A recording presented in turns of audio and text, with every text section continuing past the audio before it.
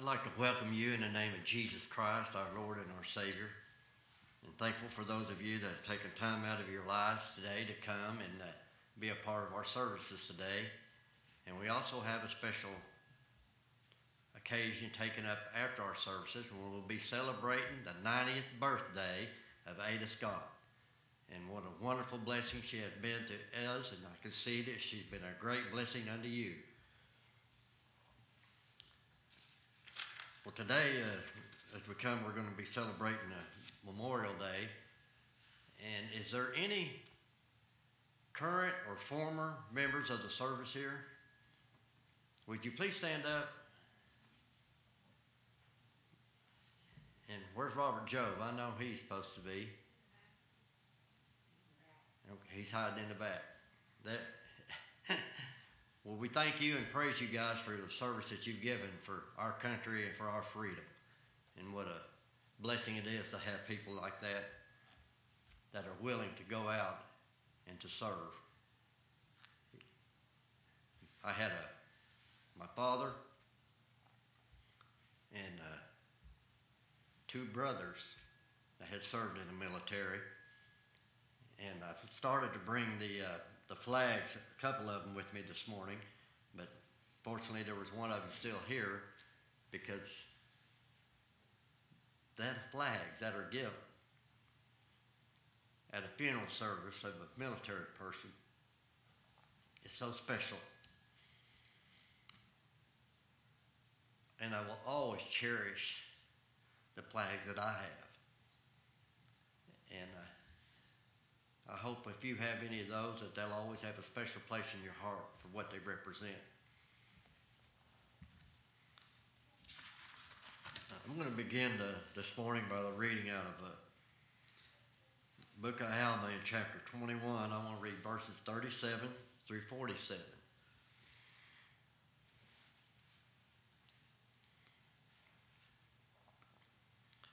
Thus we see how quick the children of men do forget the Lord their God. Yea, how quick to do iniquity and to be led away by the evil one. Yea, and we also see the great wickedness one very wicked man can cause to take place among the children of men. Yea, we see that Amalickiah, because he was a man of cunning devices and a man of many flattering words, that he led away the hearts of many people to do wickedly. Yea, and to seek and to destroy the church of God, and to destroy the foundation of liberty which God had granted unto them, or which blessings God had sent upon the face of the land for the righteous sake. And now it came to pass that when Moroni, who was the chief commander of the armies of the Nephites, had heard of the dissensions, he was angry with Amalickiah. And it came to pass that he rent his coat, and he took a piece thereof, and wrote upon it, in memory of our God, our religion and freedom, and our peace, our wives and our children, and he fastened it upon the end of a pole thereof. And this is what he had written upon there. And he fastened on his breastplate, headplate, and his breastplate, and his shields, and he girded up his army about his loins, and he took the pole which had on the end of thereof, as he rent his coat, and he called it the title of liberty. And he bowed himself to the earth, and he prayed mightily unto his God for the blessings of liberty to rest upon his brethren, so long as they should be a band of Christians to remain to possess the land. For thus we were all true believers of Christ, who belonged to the church of God, called by those who did not belong to the church, and those who did belong to the church were faithful. Yea, all those who were true believers in Christ took upon them gladly the name of Christ, or Christians as they were called, because of their belief in Christ who should come. And therefore at this time Moroni prayed that the cause of the Christians and the freedom of this land might be favored. And it came to pass that when he poured out his soul to God, he gave all the land which was south of the land of desolation, yea, and in fine all the land both on the north and the south, a chosen land, a land and the land of liberty. And he said, surely God shall not suffer that we who are despised because we take upon us the name of Christ shall be trodden down and destroyed until we bring it upon us by our own transgressions. Let's open our hymnals to number 555, and we'll stand, and then I'll bring the opening prayer.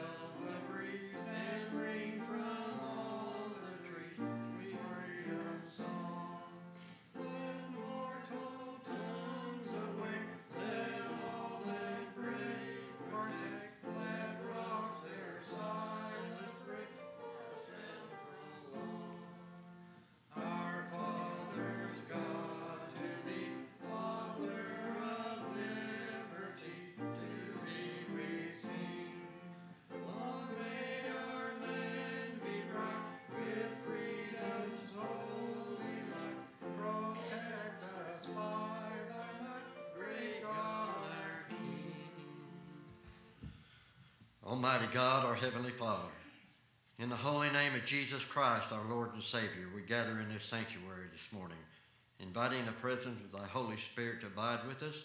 And Father, I pray that everything that is said and done this day will bring honor and glory unto You and show our appreciation for this land that Thou hast given us. And we ask this in the name of Jesus Christ, our Lord and Savior. Amen.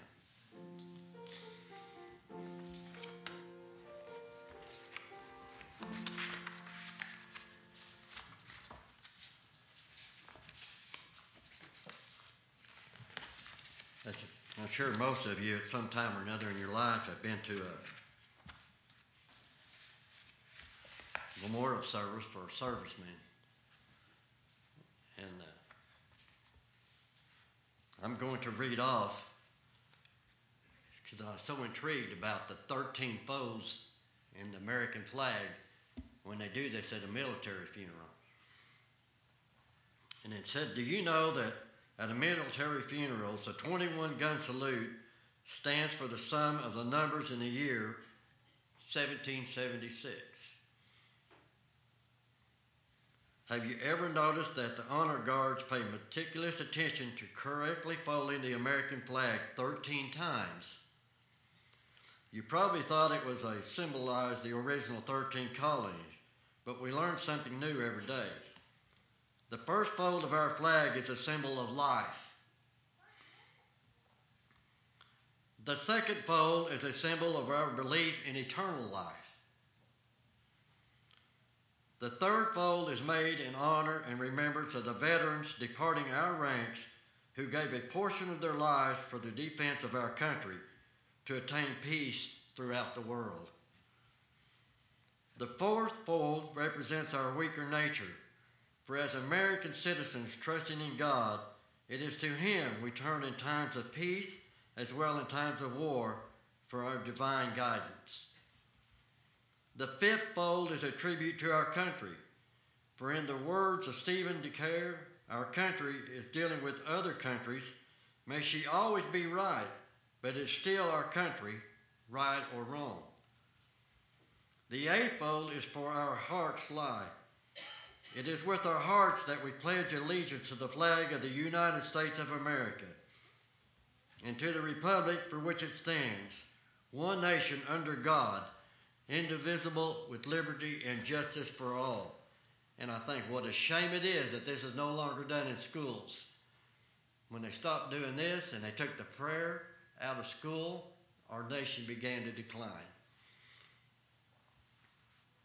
The eightfold is a tribute to the one who entered into the valley of the shadow of death, that we might see the light of day. The ninefold is a tribute to womanhood and mothers, for it has been through their faith, their love, loyalty, and devotion that the character of men and women who have made this country great as it has been molded. The tenfold is a tribute to the Father, for He too has given His sons and daughters for the defense of our country since they were first born. The 11th fold represents the lower portion of the seal of the King David and King Solomon, and glories in the Hebrew eyes the God of Abraham, Isaac, and Jacob. The 12th fold represents the emblem of eternity and glories in the Christian eyes, God the Father, the Son, and the Holy Spirit. And the 13th fold, or when the flag is completely folded, the stars are uppermost, reminding us of the nation's motto, "In God we trust."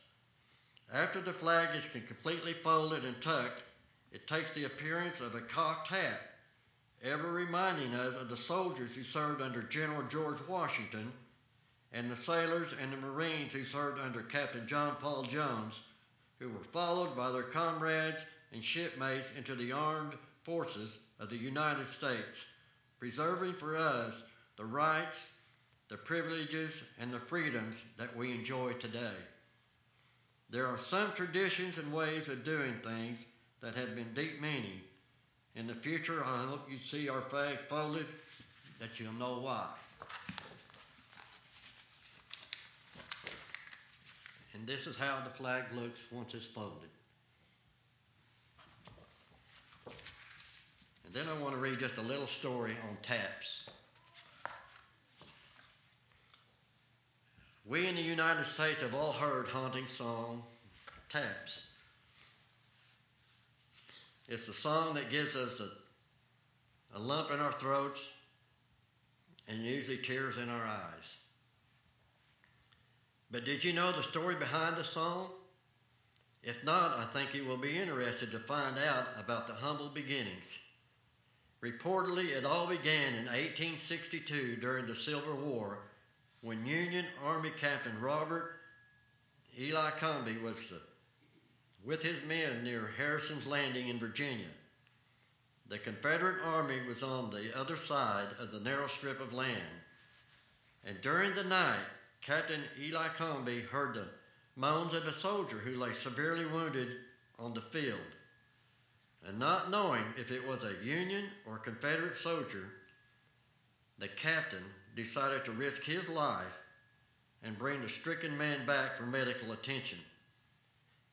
And crawling on his stomach through the gunfire, the captain reached the stricken soldier and began pulling him toward the encampment.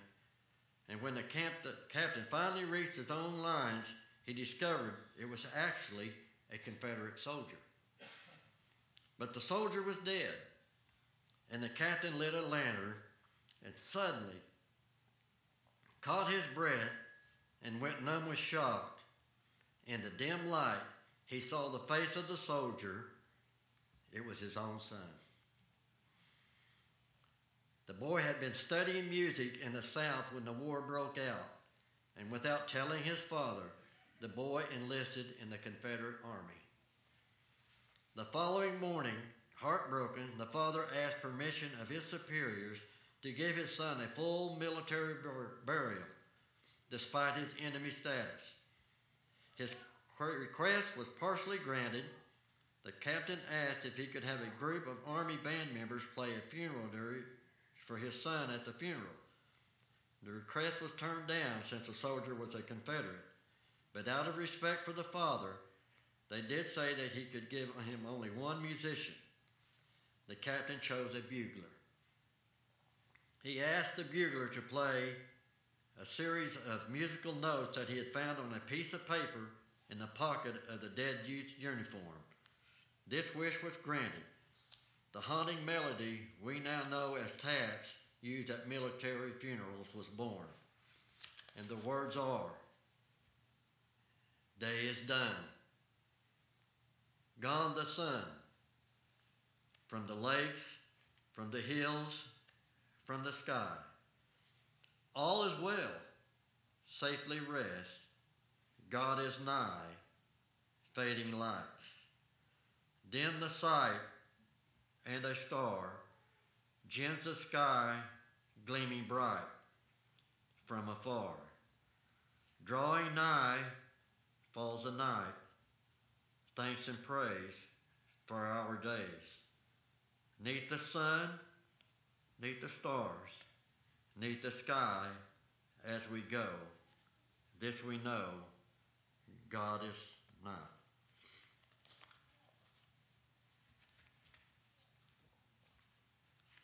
I never even knew there was words to that. But what a blessing it is that we have an opportunity to learn some of these things. And what a blessing it is that we have an opportunity on Memorial Day to remember those that have served our country and gave their lives in our behalf.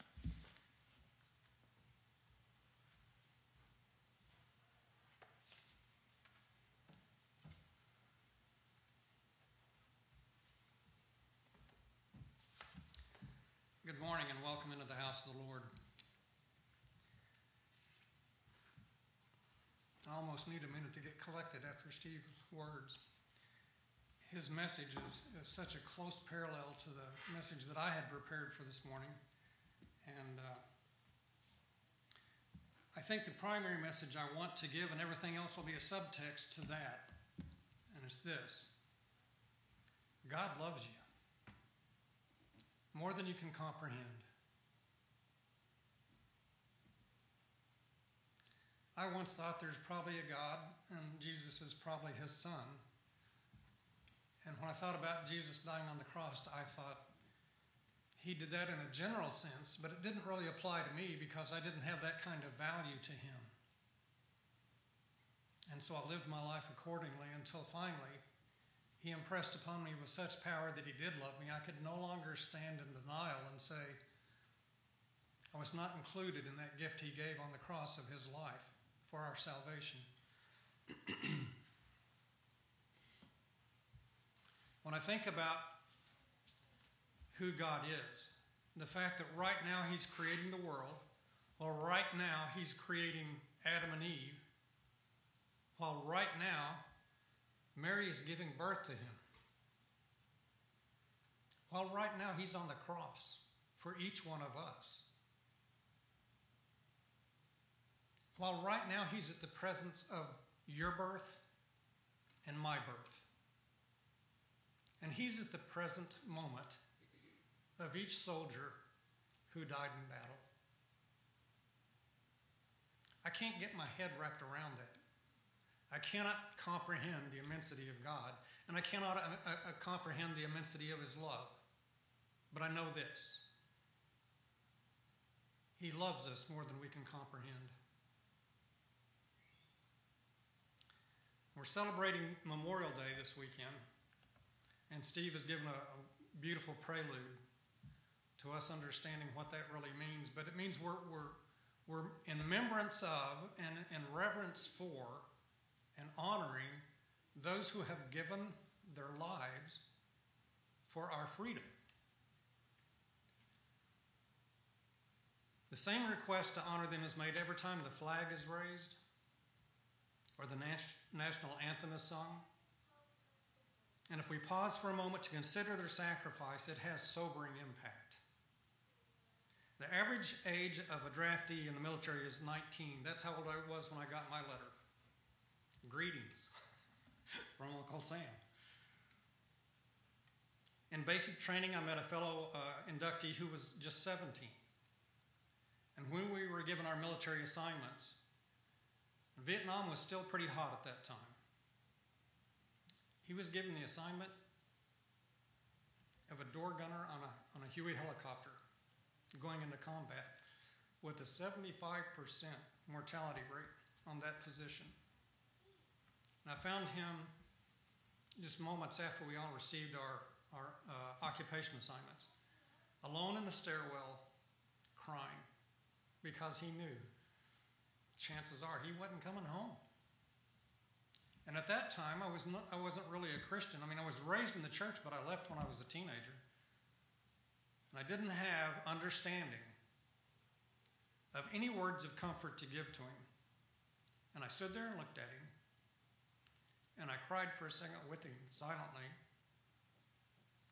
And then I left, because I just didn't have in myself anything to offer.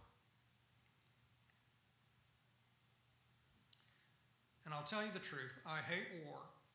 I hate all evil. I know God does too. And I think about, how are we called to respond against evil?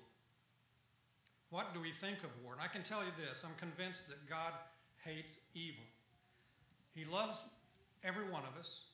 He loves all of those who don't know him and perpetrate evil beyond our understanding of how they can do it. He still loves them.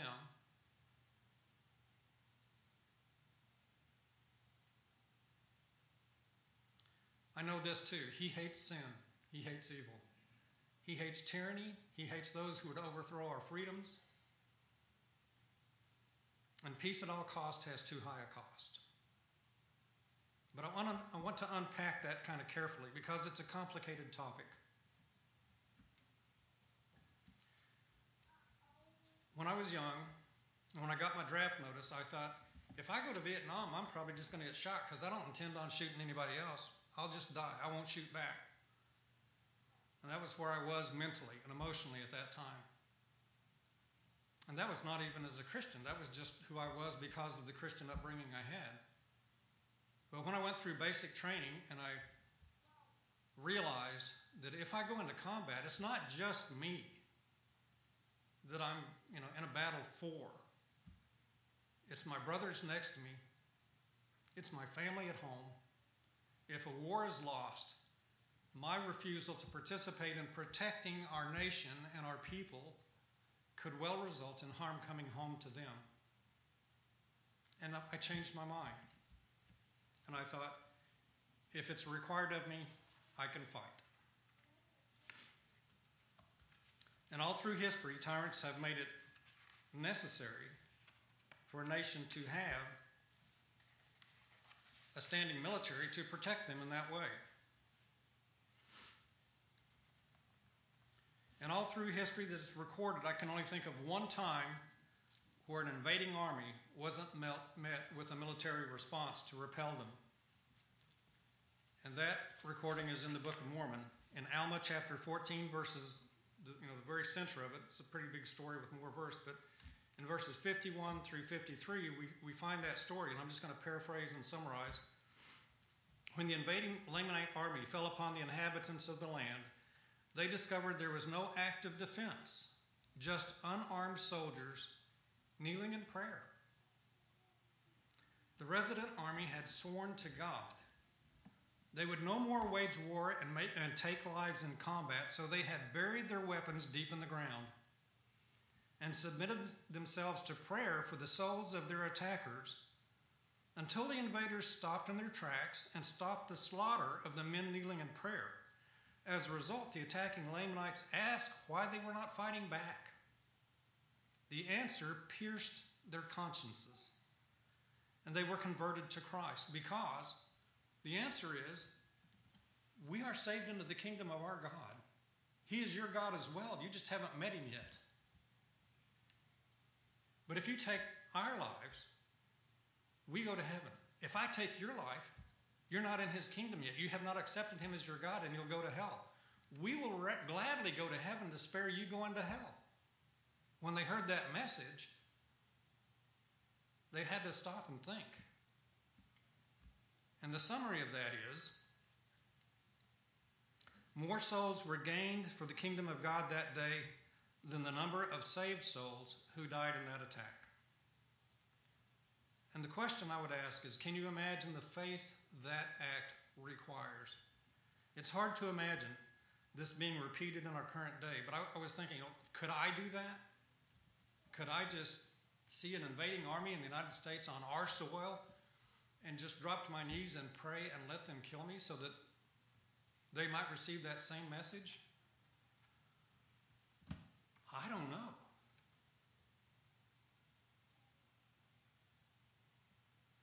John 15:13 says, "Greater love hath no man than that he lay down his life for his friends." And in this passage, when the Lamanites invaded, the inhabitants of the land considered them worthy of being called friends. Matthew 6:46 and Luke 6:27 says, "If you've heard it said, love your friends and hate your enemies, I say to you, love your enemies." And this is the perfect Christian ideal. I think only if I were convinced of this being a commandment by God in that moment, or an instruction by the Holy Spirit at that very moment in time, possibly I could comply with that.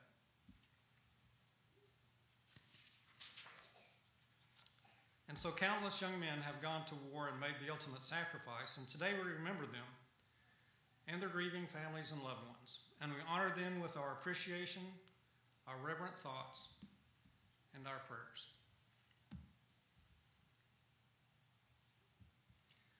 I would also say this, I would like to do more than that. The last number I have heard is 22. 22 veterans of the war in the desert who have now come home take their lives on an average day. And I as a veteran and having lived during the era of the Vietnam War and seen what I've seen and heard what I've heard, I thought I probably understood why that is. But rather than just make an assumption without research, I've got a stack of books here, which I'm going to offer to anybody who's interested in taking one and reading it. And I'll describe them at the end of the message today. But I read these books to be sure that I was correct in my assumption about why this number 22 exists. Why are there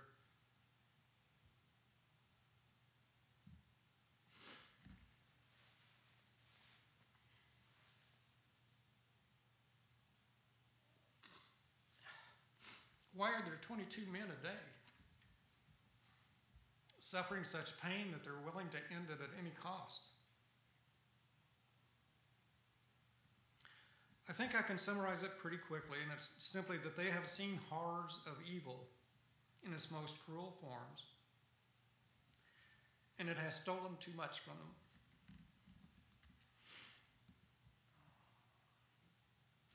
They often feel betrayed, both by their government and by life.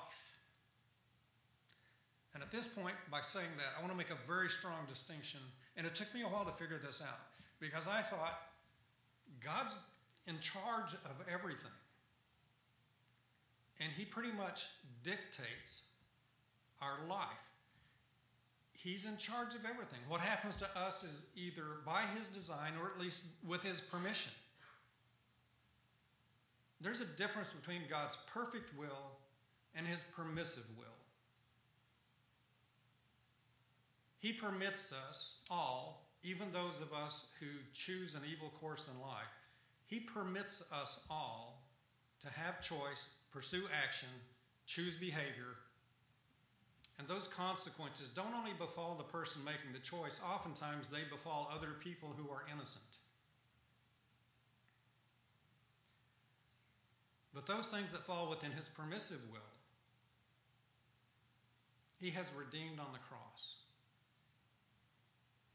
And if we reside in intimate relationship with him, those things are covered, and everything that happens can be turned to good if we love and serve God.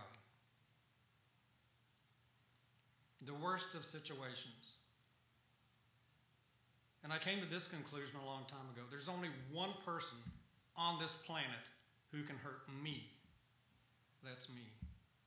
My choices define who I am. Who I am at my last breath on this earth is who I have chosen to be And that's who I take forward. And I enter into whatever circumstance that dictates,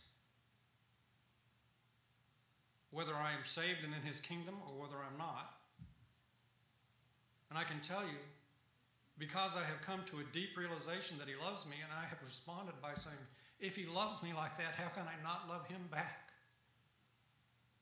How can I not love and serve him when he has given his very life for me, and he plans for the best life I can have if I will just join him in that plan?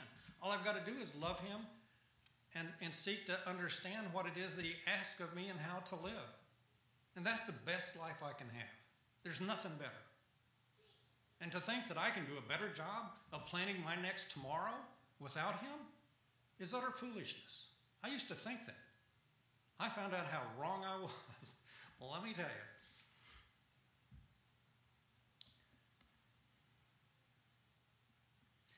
Let me offer an answer of how we can help those who are a part of that number 22. This planet is both a classroom in which we are taught how to live, and it's a battleground between heaven and hell. Ephesians 6:12 says, "For we wrestle not against flesh and blood, but against principalities and powers, against the rulers of darkness in this world." So in a sense, we are all engaged in war. The same as those who have fallen and gone before us, whom we remember today. We are soldiers in battle. It's a spiritual battle. And the way we win this battle is to align with our Lord of War as closely as possible and obey him. And what that means, we must learn to do as he does. We must seek to love as Christ loves. We must influence all possibly that we can, so they see in us the love of Christ, so they can come to commit to that same love.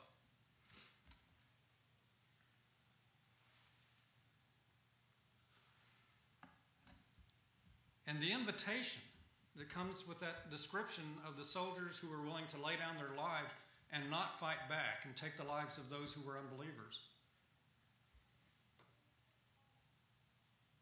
The invitation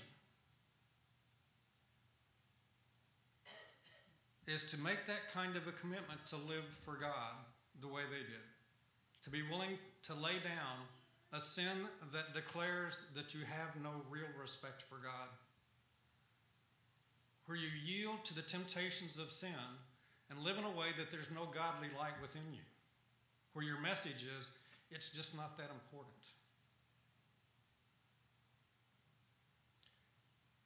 You live a life that says you not only believe in Christ, but you believe in his power and in his Spirit to indwell you, to work in you and through you. Commit to love and serve others rather than criticize and correct. Pray for them and leave the job of correction to the Holy Spirit. Have the compassion of Christ for all people. And secondly, second part of that answer, how do we really try to impact that number 22? I feel such heavy concern for those veterans.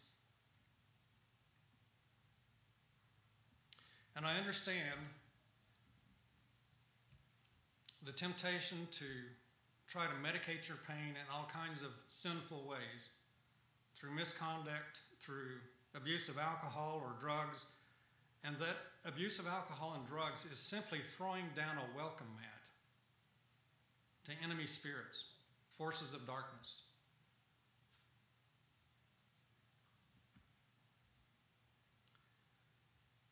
Prayerfully seek if there is any difference you can make for them, and maybe by financial contribution to services that are, offering help to veterans. Or one thing we can all do, and I'm sure that probably everybody in this room has seen powerful answer to prayer. The only reason I'm standing here is because my mother and the church that my father pastored at the time prayed me through. If not for that, I would not be here. I promise you. And we can fulfill that same calling to pray for them. God's in the business of helping people in need. We are in the business of being the bridge of prayer to accomplish meeting those needs of those people who are in desperate places and times.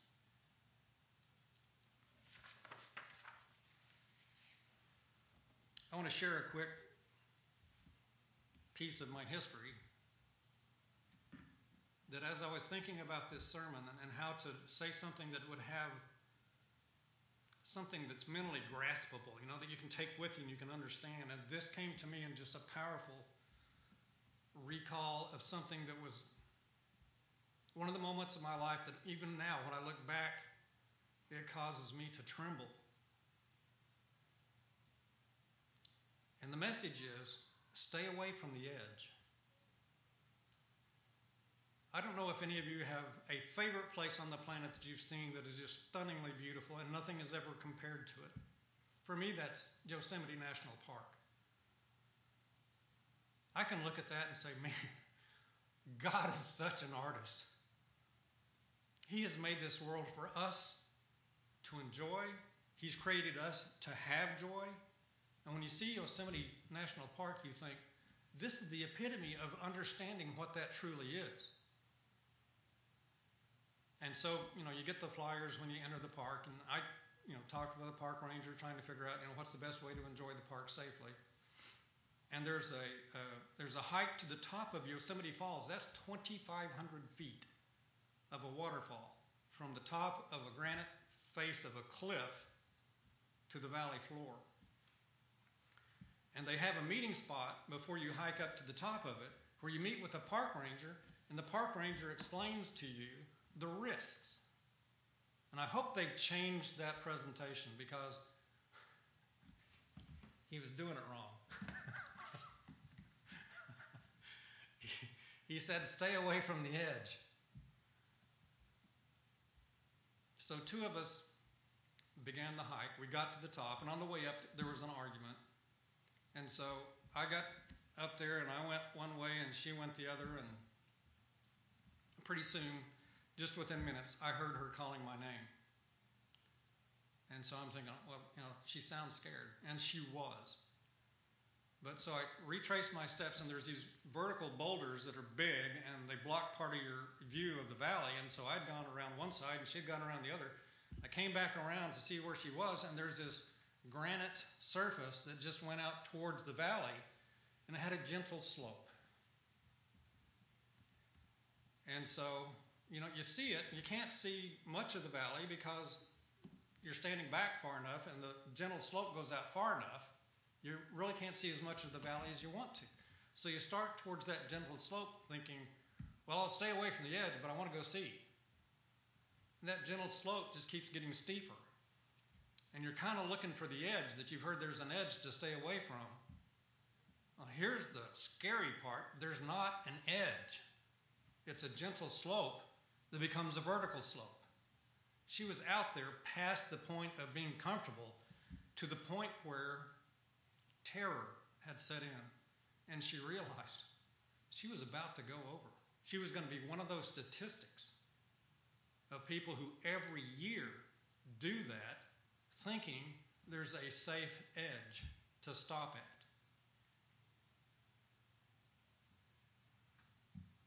We made it back safely.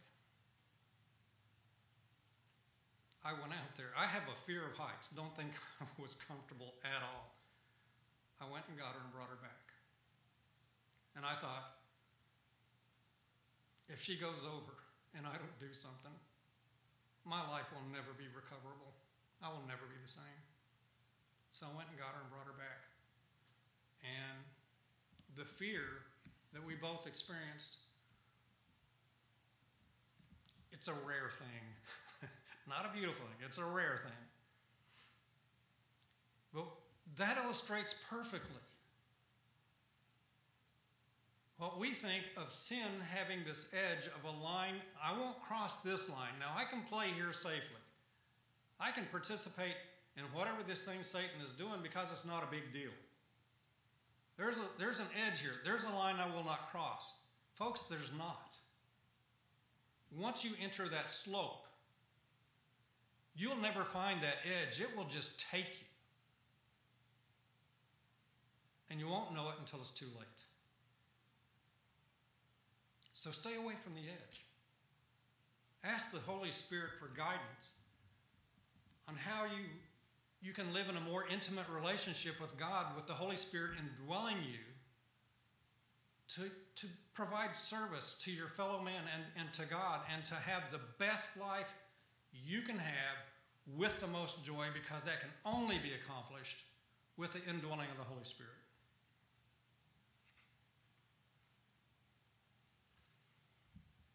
So what we want to do, first, make a commitment, the same as those men who knelt in prayer for their enemy, willing to lay down their lives. Recognize that relationship with the Holy Spirit and obedience to God under His protection is where we find our greatest joy. And in doing that, part of that package of making that choice to live that way is you're not even looking for an edge. You're looking for the center of His kingdom in the brightest light, where you can live your best life.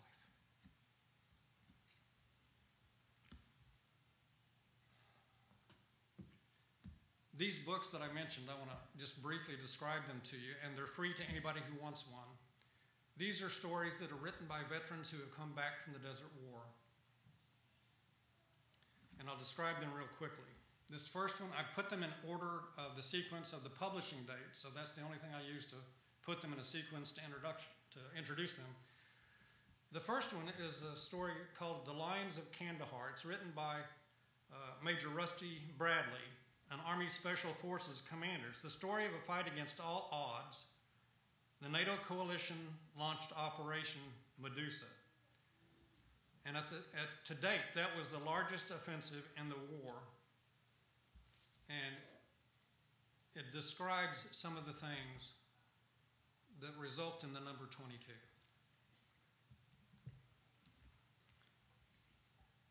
Another one is Into the Fire, a first-hand account of the most extraordinary battle in the Afghan War. And the author is Medal of Honor recipient Dakota Meyer.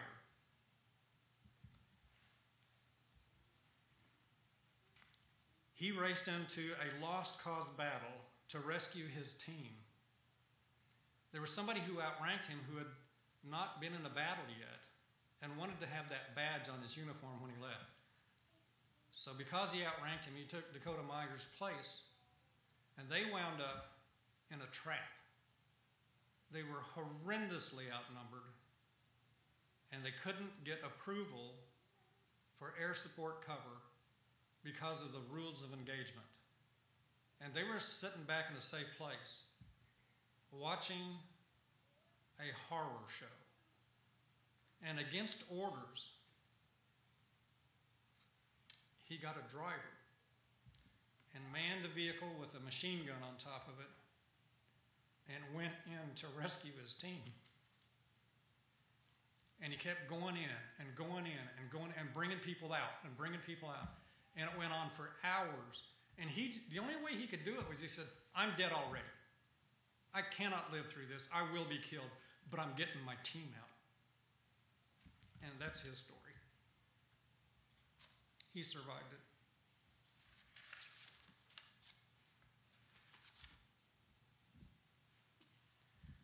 This book is titled No Hero, The Evolution of a Navy SEAL. This is an action-packed account of this SEAL's defining missions that taught him who he and his other Team 6 members were and are. Echo and Ramadi is a first-hand story of U.S. Marines in Iraq's deadliest city. It's an exhilarating chronicle of war and the unbreakable bonds forged among the Marines who fought and died there. This is one called The Fighters, and it's just an account of several different men with several different military occupations and their encounters in the war.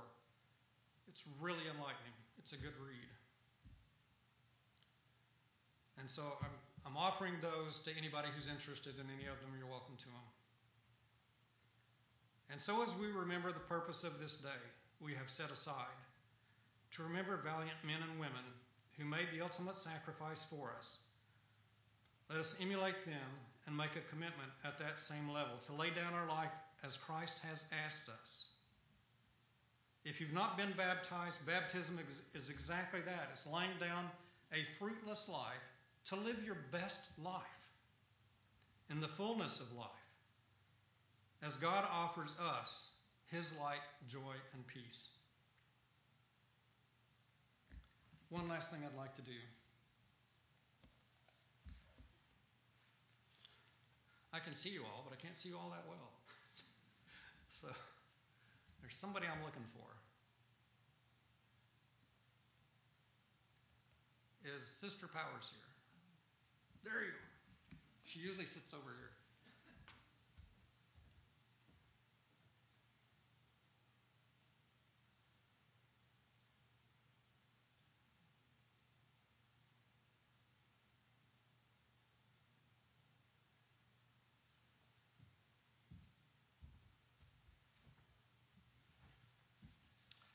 I wanted to take a minute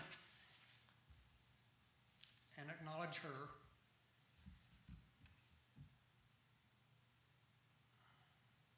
She knows the depth of the message today. She's here worshiping God because of her faith. I have a friend who says, life is hills and valleys, man. It's hills and valleys.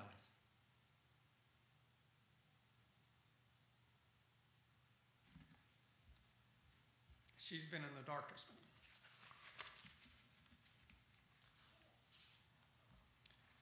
Would you join me in prayer?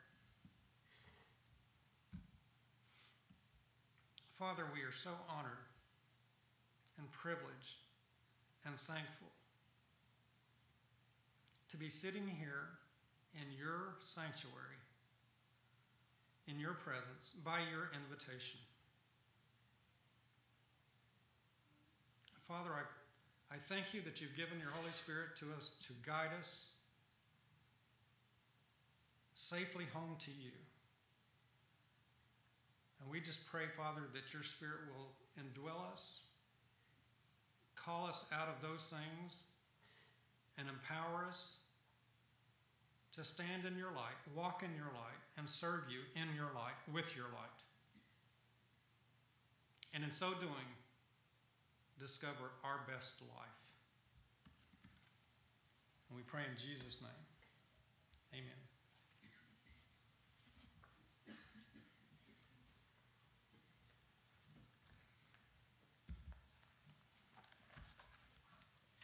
Thank you, Bud, for that message today.